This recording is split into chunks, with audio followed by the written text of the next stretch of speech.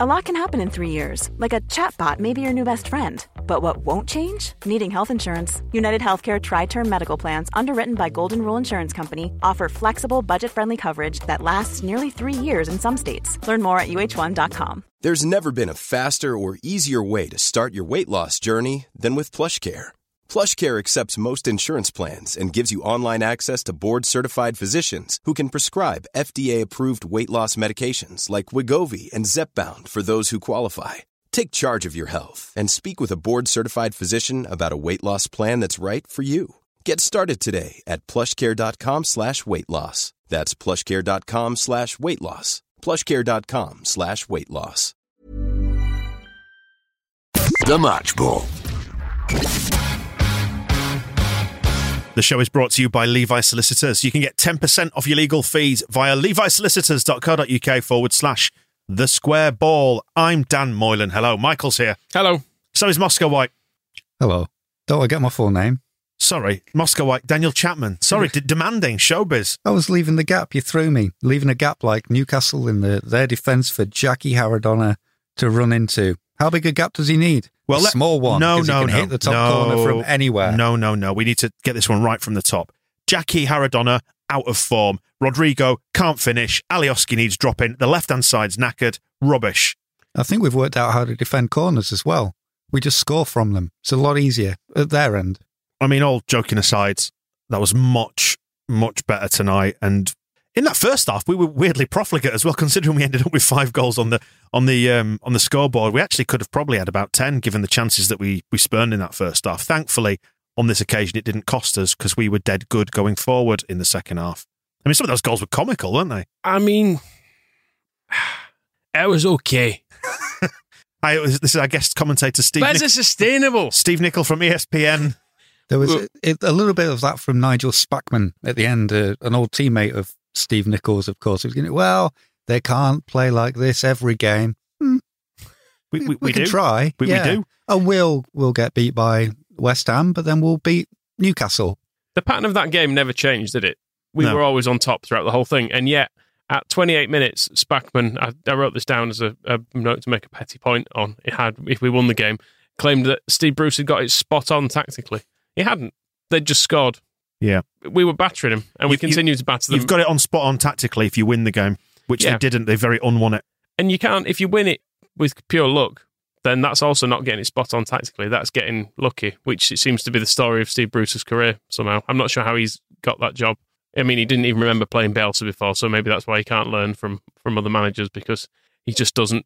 It's just a blur to him. He'll be on a bus not knowing what score it was tonight. I mean, I've got mates in Newcastle and still in contact with a lot of them, and we've been texting during that. And my mate John's just he's just saying that how useless Bruce is, like tactically, just terrible. Took all the creativity out of their midfield beforehand in a bid to kind of contain us and put in somebody to try and keep the midfield tight. Didn't work, did it? Because we absolutely mullered them pretty much from start to finish. The player I said I didn't want to come on, other than obviously Andy Carroll, who would have scored a goal from every single set piece, maybe 2 from every set piece, was Shelvey, because they had so little control in midfield that I thought he's someone who they might do a bit of something for him if he came on, but he just didn't have any interest in it, did he, Bruce? Shelvey would have, I mean, on a night like tonight, he really could have turned Meslier into Rahubka solo. He ran the show for Blackpool in the famous 5-0. But no, he gets to stay sitting down. Andy Carroll, twice the height of Luke Ayling at a conservative estimate. Don't bother bringing him on. I was very surprised at that. He should have come on. I mean, presumably he's not fit because he's not been fit since about 2005 or whenever his career began. So that's probably why he didn't come on, but then why have him on the bench, I guess. I mean, we were just great, weren't we? And the subs they did bring on, I didn't notice any of them do anything. Who was it? It was Gale, Almiron, some other useless bastards. Kraft, that was him. Kraft cheese. So they were all useless, which was good. It didn't feel like, I know we work hard every game, but it didn't feel like we needed to work mega hard for that victory. It came to us quite easily in the end, just by taking the chances that we got, which were plentiful. I mean, Steve Bruce was talking the other day that he was just pleased the players had kind of turned up to training and stuff and were doing a bit of running. He sounded like he was running a pub team, and they did kind of play with that sort of a vibe about them. They don't seem very fit, I have to say, and they don't seem overly arsed. I think there's one of those things where when you get into the last stages of a game and teams are just racking in goals against you, it is it's partly down to them just not being that bothered. Like they could have tracked back. The desire was there for us to keep attacking, and with the Alioski goal, where there was people absolutely flooding forward to score a goal we didn't even need to score. Whereas the Newcastle defenders were a bit more like, it's a long way back there. We'll see what happens. Maybe they'll miss, and then we'll not have to run the other way. Jackie actually almost looked pretty miffed with Alioski that he hadn't passed it 6 inches to his left for a slightly better angle for him to put in. And I think there was a lovely moment that they caught on a slow-mo of the replay of the celebrations of Alioski going to Jackie and kind of slapping him round the chops and saying, "You got your goal now? You happy? You happy?" Which I think he was. God bless Gianni Alioski. And there was, for the entertainment that he provides. Just on the defenders, there was the classic thing after the fifth of one Newcastle player kind of throwing his arms up in the air and looking around at the others going, "Oh, fucking come on, what's the matter with you lot?" So, and that's always a sign. If there's one player that's bothered, that's almost worse than having none of them bothered, because it means he'll be in a right old huff on the coach on the way home. How do they have any points? By beating teams that are worse than them, I suspect. I mean, without looking, I don't know who they've beaten this year, but I mean, you've got to take each fixture on its own merits, haven't you? Because we saw like Chelsea run out of their skins to beat us with their very, very expensively assembled side, only to give up in subsequent games because they're rubbish and they're tired. And Newcastle obviously not equipped to deal with Marcelo Bielsa's Leeds United, if indeed Steve Bruce even realised that's who he was playing. I mean, Newcastle have Callum Wilson, who scored 20,000 goals and is better than Bamford, according to idiots. And Hasselbank said you could see in his face he wanted to score goals. And they had that St. Maximin, who wasn't playing because I think he's either injured or COVID, and then Shelby as well, and Fraser, Ritchie. There's good players, just Bruce decided or couldn't use any of them. So I think that helped. Fraser Richardson tribute. 2 different players, but maybe okay. I think what you've done there is you've just realised you haven't picked up on his joke. I got it. Was it a joke? No. Matt Ritchie then? No? That's him. Yep. But then they've also got Ryan Fraser. Oh, right, okay. So that's who I was. Ryan Fraser, Matt Ritchie, separate people, both good players. Fraser Richardson would have walked into their team tonight and improved it. We weren't without fault tonight. I think we have to be honest and say that. There were moments where, particularly when it got back to 2-2, it felt really frustrating after such a good goal for Rodrigo for us to give away that cheap goal from that corner. And we have to point some fingers, because what's the point in doing this if we can't stir up some controversy with our capital O opinions? I thought Meslier's footwork was not great off the corner in that he went to the near post a couple of yards, took a couple of steps one way, which left him vulnerable at his back post, and we know that we lose every one-on-one battle in defence, and he just got to tuck it into the corner. It felt weak after such a good goal going forward. You feel like a goal like that by Rodrigo, how beautiful that was, should be worth more than a cheaply defended corner like that. That whole sequence was incredibly upsetting. The fact we had a corner, Calvin Phillips passed it straight to them.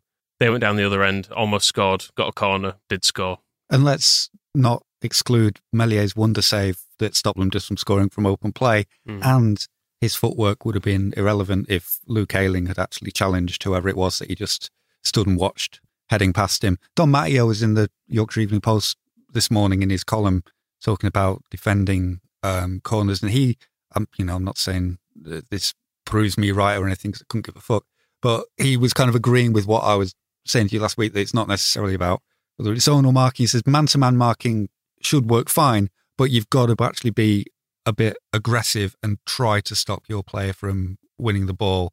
And he was talking about Stuart Dallas in the West Ham game not being physical enough with the player he was marking. And then Luke Ayling tonight, you can see it wasn't a good attempt to stop him. And Meslier, his footwork is not going to be, I was going to say Torval and Dean, but they had skates, which was cheating if they were dancing. He's not Rudolf Nureyev. He's not going to get it spot on balletic every single time. And that's where someone like Luke Ayling, who you would think has, defended enough corners when he was playing in the fucking Farmers Leagues for Yeovil, can handle some, Premier League striker that's going to be, or a defender who's good for like 2 goals every 5 years. You want more from the defenders, I think. It's a shame, because I thought Ayling did well in general play. I thought he just slotted in nicely at centre-back. I don't particularly feel like I'm watching someone playing out of position. And while we are highlighting little elements of things that went wrong or went right, when we cleared the corner that led to our fourth goal, Tyler Roberts, commanding defensive header at the back. He's doing precious little else right at the moment. So I want to say that was a very good header. And he took his penalty in the under-23s well, didn't he? So start him in the next game. And for the first goal, which, again, that came as a disappointment because we'd had the run of it early doors. But that first goal, Alioski losing his marker at the back post, he wasn't in position, was he? But, it didn't matter in the end because he scored an absolute belter up the other end and we won 5-2. And we kept scoring. Artistic merit in their goals, you'd give both about a 2 or 3 out of 10 max, wouldn't you? Lower. It was very basic Sunday League stuff. Look at our goals. Look at the counter-attacking. Look at a diving header. Jackie screaming one in from 25 yards. And the difficulty level as well, because as we've established in recent weeks, Jackie Harrison is incapable of crossing a football. So for him to actually get one right, and then Rodrigo Moreno, waste of money, out of his depth, can't adapt to the Premier League. So for him to score a header like that, both of them really playing above themselves to achieve something that most people would have thought was impossible before this game. Can they do it on a cold Wednesday night in Leeds? That's the thing with these foreigners, isn't it, when you buy them in? Not equipped for the Premier League. That horrible American Jackie. What was your favourite goal out of the 5? Jackie's. Yeah, the 5th. Especially because it was such a imitation of the 4th. And I do like that as just a real fuck you to the whole set pieces thing, which, we can't pretend it's not a problem. But if we can sow that seed of doubt where now people remember that if they don't score from a corner against us, if they don't just head it straight in, you're in trouble. We're going to go up the other end and just score. Without 10 attacking players. I mean, the number of... Jackie was kind of left on his own for the 5th, and that gave him the beauty of that shot to finish. The glory of the 4th was how many people we had on the left side running up, and it was... so that edges it close, but... yeah, Jackie, for the fact that we'd just done it again, and also, what a shot. And at 5-2, even I would have to concede that the game was won. So you can enjoy that one properly. However, what did you do on about 87, 88 minutes? What did you do, Michael? We'd just gone 4-2. I put 50p on the draw. At odds of? 80-1. I just thought, just in case. That's how much confidence Michael Normanton has in our football team. I was down in the dumps. I was in despair after West Ham because it just all felt like it had gone wrong on the night, and off the back of a couple of other, shaky performances. Tonight, Michael, we were clearly romping that home towards the end, and that's how little faith you've got in out. You're a turncoat bastard, is what you are. I knew we were going to win it, but just a bit of insurance there. I did predict as soon as we went 4-2 up that it was going to finish 4-3. I still thought we'd win, but I suspected another goal. And those 2 corners that they had, they did. I'm repeating myself slightly, but I'm sure everybody watching that game when they won the corner at 4-2. No, at 3-2. But 4-2? Yeah, it's 3-2. It was a score. It was definitely a score, wasn't it? It must have been... How did the scoring go? It was 3-2 to us. Then we made it 4-2, didn't we? 5. So it must have been the 4-2. Anyway, you'd assume they'd equalise. And the pleasure that they did not. It's all part of the fun. I'd like to give some credit to Rafinha for his part. And was that the 4th one? Was that the Alioski goal when we overloaded them completely? Yeah, it's all coming back to me now. And because I thought, don't overcook it. Because if he'd have tried to take the man on, he might have been tackled there and lost the ball. But he just did enough. Just got close enough to him with the ball to tempt him out, like trying to lure him out of his den so he could eat him or something. Yeah, okay. I like Rafinha tonight. I think I like him generally. I'm not 10, but if I was, he'd probably be my favourite player. I'd get him on my shirt because I'd be watching the stuff he's doing and think, yeah, I'll have a bit of that. I don't know why. He's not necessarily translating it to goals yet, but I'm sure he will start scoring soon. And he wanted one tonight desperately, didn't he? He did, and he could have had 2 or 3 on another night. It was unlucky, but he will score a lot for us, I think. When you see the difference, again, we always end up praising people as well, criticising others. Someone like Costa, who's now been bombed out, not even on the bench, it seems, he doesn't often present much of a goal threat, whereas it feels like Rafinha was constantly in the box and on the verge of scoring tonight. So if we've got that in the team, it can only be a good thing, surely. Rafinha's one of those rare beasts where every time he picks it up, I get excited thinking about what he's going to do, what possibility lies ahead. I really like him as a footballer. He's exciting.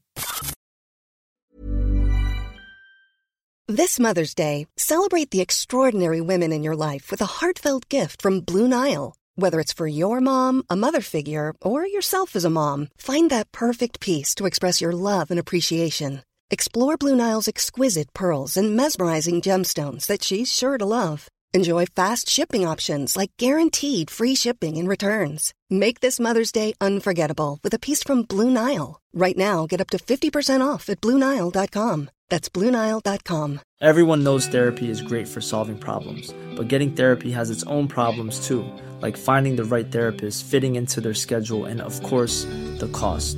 Well, BetterHelp can solve those problems. It's totally online and built around your schedule. It's surprisingly affordable too. Connect with a credentialed therapist by phone, video, or online chat, all from the comfort of your home. Visit BetterHelp.com to learn more and save 10% on your first month. That's BetterHelp, H-E-L-P. Burrow is a furniture company known for timeless design and thoughtful construction, and free shipping, and that extends to their outdoor collection. Their outdoor furniture is built to withstand the elements, featuring rust-proof stainless steel hardware, weather-ready teak, and quick-dry foam cushions. For Memorial Day, get 15% off your Burrow purchase at burrow.com/ACAST and up to 25% off outdoor. That's up to 25% off outdoor furniture at burrow.com/ACAST. I was pleased for Patrick Bamford tonight as well, because we are due to talk about him tomorrow on the Phil Hay Show. So I'm glad he got himself among those goals, because it justifies the topic now. You were pleased for Patrick Bamford for yourself? Yes, to make the job easier. Yeah. Okay, cool. But he did. He led the line well tonight, I thought. He did well. Got a goal, the least spectacular of them, but was there still, which is sometimes what you ask of a striker, because Bamford does other stuff mainly. We maybe don't give him enough credit for a tap-in. If Dwight Gale had been in that position, everyone would be going, oh, one of those players, isn't he? Right place, right time. Doesn't always contribute much, but he's in the just always in the right area. And Pat Bamford was there today. And he did some other nice things as well. That goal. I'll let Moscow criticise him now. No, nothing to criticise him for at all. That goal was nice. Rafinha cross. Rodrigo, all right, if we're going to criticise anyone, that's Rodrigo with another header that he's missed. But it was a good effort. I mean, you wouldn't necessarily expect him to get as close as he did with that one, actually had it. A nice looping header off the bar. And Bamford, get in there, like Carl Schutt, sniff it up, stick it in the net. That is who I was thinking about, Moscow. Yes, it was definitely Carl Schutt in that moment. You made a good point, actually, Michael, in that first half, which I tweeted out from the Square Ball account, about not being able to celebrate that first goal because of VAR. We all kind of went, yes, but then it stopped, didn't it? It was a slightly subdued celebration versus, the roar and the dancing in this room when Jackie slammed that one in and when Alioski scored and is running off to the cop, making his heart. We enjoyed all those, but... Maybe that's what we can criticise Bamford for being too close to the last man to score that goal, whereas with Jackie Harrison, there's no question of him being offside whatsoever, so we could celebrate straight away. So I don't know why Bamford couldn't do that in that situation. Yeah, you're absolutely right. It is annoying, though. In a goal like that where there are several moving parts, because you've got the things you don't watch because we're not linesmen, you don't watch when someone's heading towards goal where other people were stood, and then when it drops to someone who may have been stood offside, it's one of those things where you're kind of like, oh, I think that's good. I think it's fine. Probably is fine. But we've seen with Bamford this year as well, even when you see the replay and you go, oh, that's absolutely fine. Sometimes there might be a line that will be drawn in somewhere, but it was fairly conclusive. But yeah, I think that was the beauty of the Harrison one, because there's nothing to look at. He ran, picked the ball in his own half, ran with it, twatted it into the top corner, and you can be fairly confident there's going to be nothing to pull that one back on. The refereeing in general around the VAR stuff, I mean, Newcastle probably should have had a penalty for Liam Cooper sliding through the back of whoever.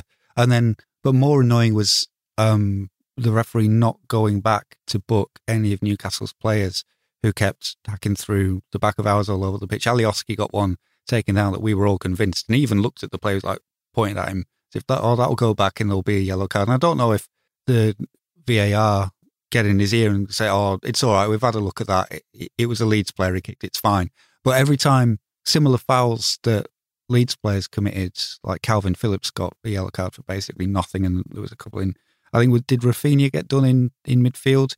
But he blew them up straight away and was like a yellow card, whereas I don't know if he had the same amnesia as Steve Bruce, like he's wandering around the pitch. Well, I'm looking forward to refereeing my first Leeds game. It's halfway through it. But yeah, that was irritating.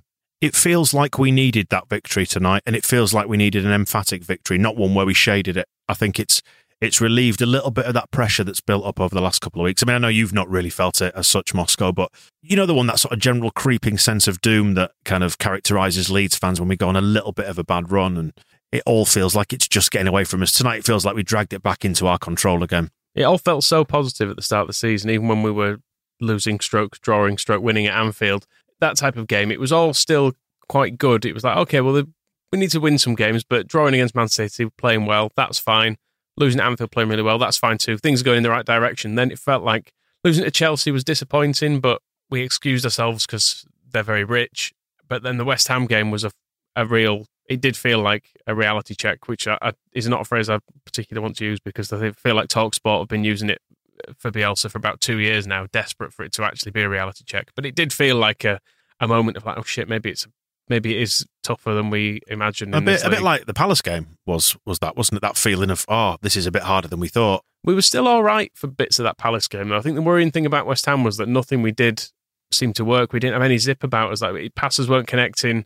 We didn't particularly carve out any chances in it. It just felt bad. It didn't feel like a Leeds performance. Whereas this, straight from kickoff, we were dominant and we had runners going all over the pitch, and they weren't able to track us or weren't asked about tracking us. And it felt like we were going to win it, even though I was admittedly very concerned with the amount of goals we can see from set pieces. It did feel like we were going to win that game.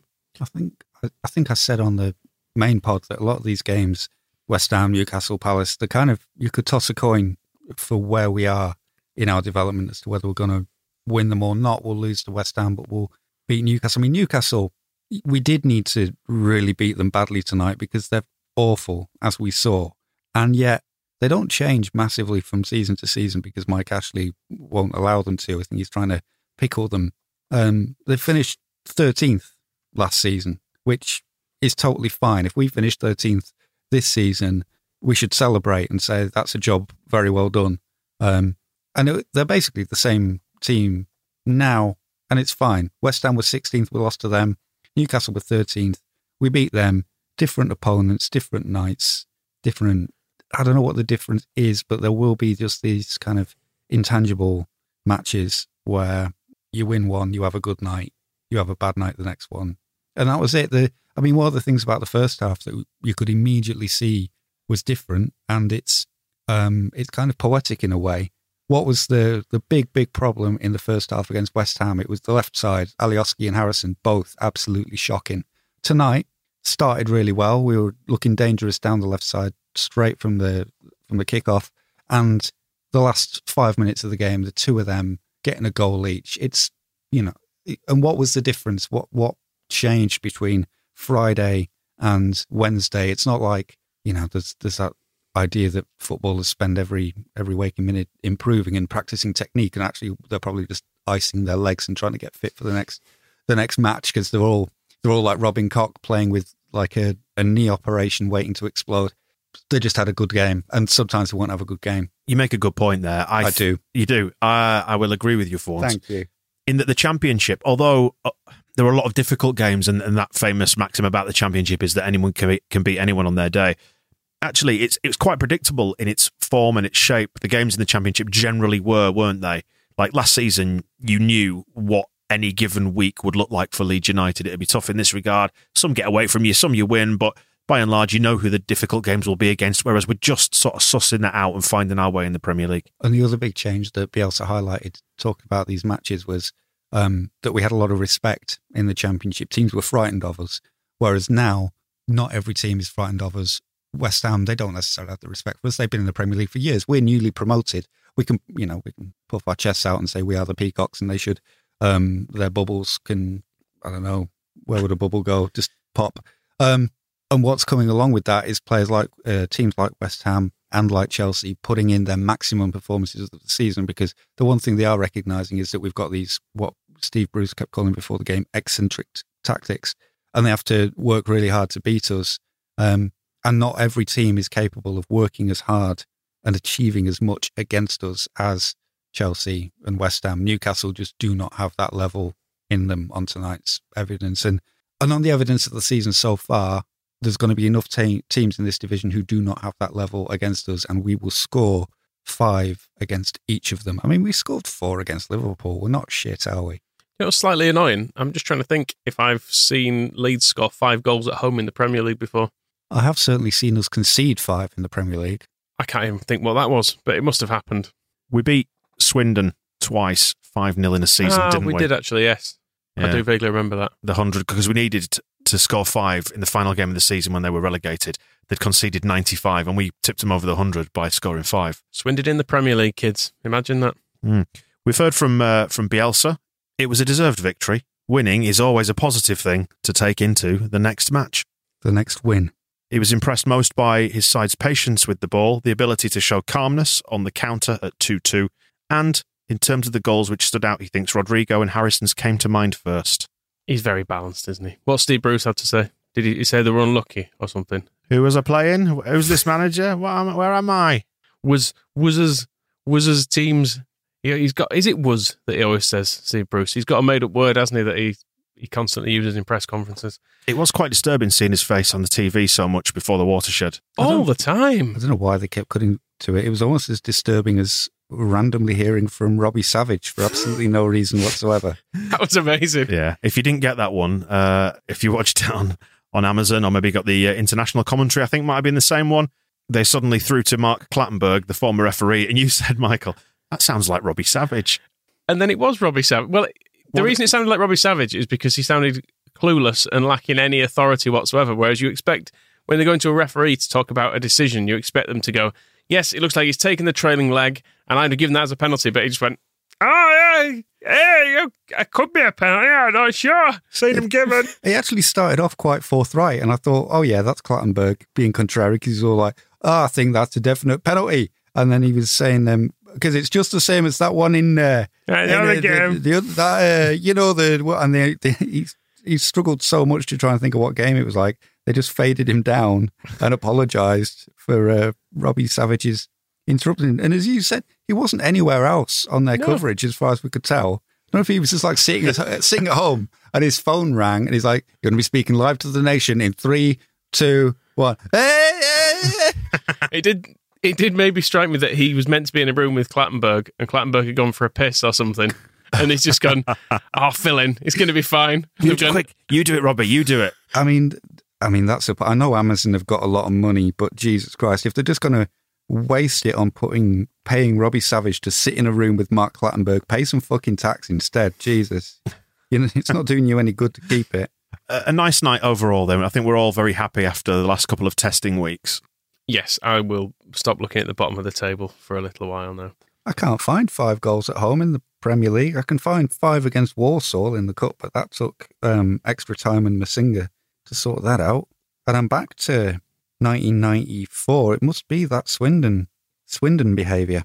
Well, that's annoying. I mean, I'm glad to have won, but it's a shame we've not. It'd have been a great atmosphere in there tonight, though, wouldn't it? The sort of the piss taking we'd have been able to do with the Newcastle fans would have been lovely. Because they always used to go in the South Stand and lord it over us, didn't the Newcastle fans? Yeah, so. And you hate it, but you also really enjoy it in the same breath because there's that genuine competitiveness. Yeah, so it is a shame. Maybe we should drive up to Newcastle and shout out of car windows or something. Did we once stick 5 past Wimbledon? There's a thought. Yeah, Swindon was away. We only beat them 3-0 at home. Oh, I must have got it wrong. Well, Wimbledon, then I'm sure we beat them 5-0 at one point in the Premier League. I mean, maybe it's never happened. I feel like you're getting caught up on a minor detail of this show, Moscow, that you really don't need to. It's fine. We'll figure it out and report back next week. Blackburn. There we go. Right. 10th of April, 1993, Blackburn. It was Leeds United 5, Blackburn Rovers 2. Gordon Strachan hat-trick, 2 penalties, Wallace and Chapman, possibly the song that the Hitchers wrote their song Strachan about. People have speculated about that. It's never been confirmed. Yeah. Strachan hat-trick, 2 pens, Wallace and Chapman. That moved us up the table from 17th to 16th. Let's pick some heroes and villains, preliminary ones from that game. Let's just put some respect on Oswhite LUFC's name for their incredible website that continues to be a fantastic resource. They were all heroes tonight, weren't they? In their own special way. I think Pablo's not got a mention either. He's back. That was good. Seems like just being on the pitch is all he has to do for us to turn into counter-attacking wizards to steal his nickname and give it to everybody else. He's getting a lot of sort of social media credit because I think he technically gets 2 assists for that. I'm not convinced he was necessarily the decisive factor in either of the goals. Laid it on a plate for Jackie. He did. But then the plate was still quite a long way from his dinner. Yeah, but I'm just glad... He lobbed that sausage all the way. It was more a relief to see him playing for us because I was worried about the whole... He's fallen out with Bielsa, he'll never play again. Well, it's Helder Costa you need to worry about now. You see, I'm not as attached to Costa. Not injured either. He's not injured, according to Bielsa. Fair enough. Very good Davis got a slot instead. Probably worth it. Well, he should come in at left back, shouldn't he? Because that chap Alioski, bomb him out. Any villains from tonight? The ref. Yeah, it was a bit annoying. Although he didn't give that penalty. Or VAR didn't. No, I can't think of anything. I know you absolutely desperate to have Meslier dropped for coming for that corner and staying away. I suppose equally, I'll go throw a rotten orange at Luke Ayling. If Meslier could stop passing it to their team at least once in every game, that would be good. What, Calvin Phillips in his corner? I mean, it's been a dreadful night, hasn't it? I mean, we did mention that Calvin Phillips did it as well. But when Calvin Phillips does it, generally it won't be in such a dangerous position, whereas... It turned out pretty dangerous. It did turn out that way. Yes. I was a bit worried about Cooper, but it was fine in the end. He did have a madness within him, didn't he? There were times there where you thought, stay on your feet, don't jump in. And like, there was that one on the left touchline, wasn't there, when he was in the left back position, and he tried to sort of unnaturally turn his body back up the line to play the ball away, which was probably the right thing to do under Bielsa's instructions, but you just willed him not to try it, and he just almost made a fudge of it and fell over, and you know the one. Maybe it's that touchline, because early in the match, Jamal Lewis for them had the ball at his feet and just kind of collapsed backwards, spinning as if he'd been knocked out by a laser beam. That's what we can do as villainy, the pitch. Not the groundsman, doing his very, very best with his team, stadium staff, but it should have been changed years ago, because Angus Kinnear mentioned it, didn't he, in his programme notes. He had a shelf life of 5 years in about, 2011, 2013? Something like that. Yeah, they were planning to do it in the summer. It was going to be ripped up and replaced, but obviously summer didn't happen. So Steve Bruce thinks he's had it tough because of coronavirus. A couple of days with his training ground shut. We're using mouldy old grass from the 19th century. And it's been a sodden, rainy old day in Leeds all day. But I'm sure when we leave the studio soon at 8:30, the sun will be shining. There'll be rainbows everywhere. Alioski and Harrison sliding down them towards each other where they will embrace. And somewhere inside that stadium, Steve Bruce will have a face on, won't he? He'll have no idea what's just happened. What time's kick-off? Can't wait to play against what's he? Simeone. Anyway.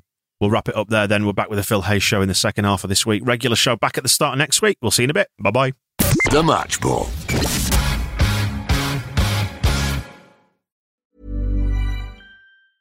Planning for your next trip?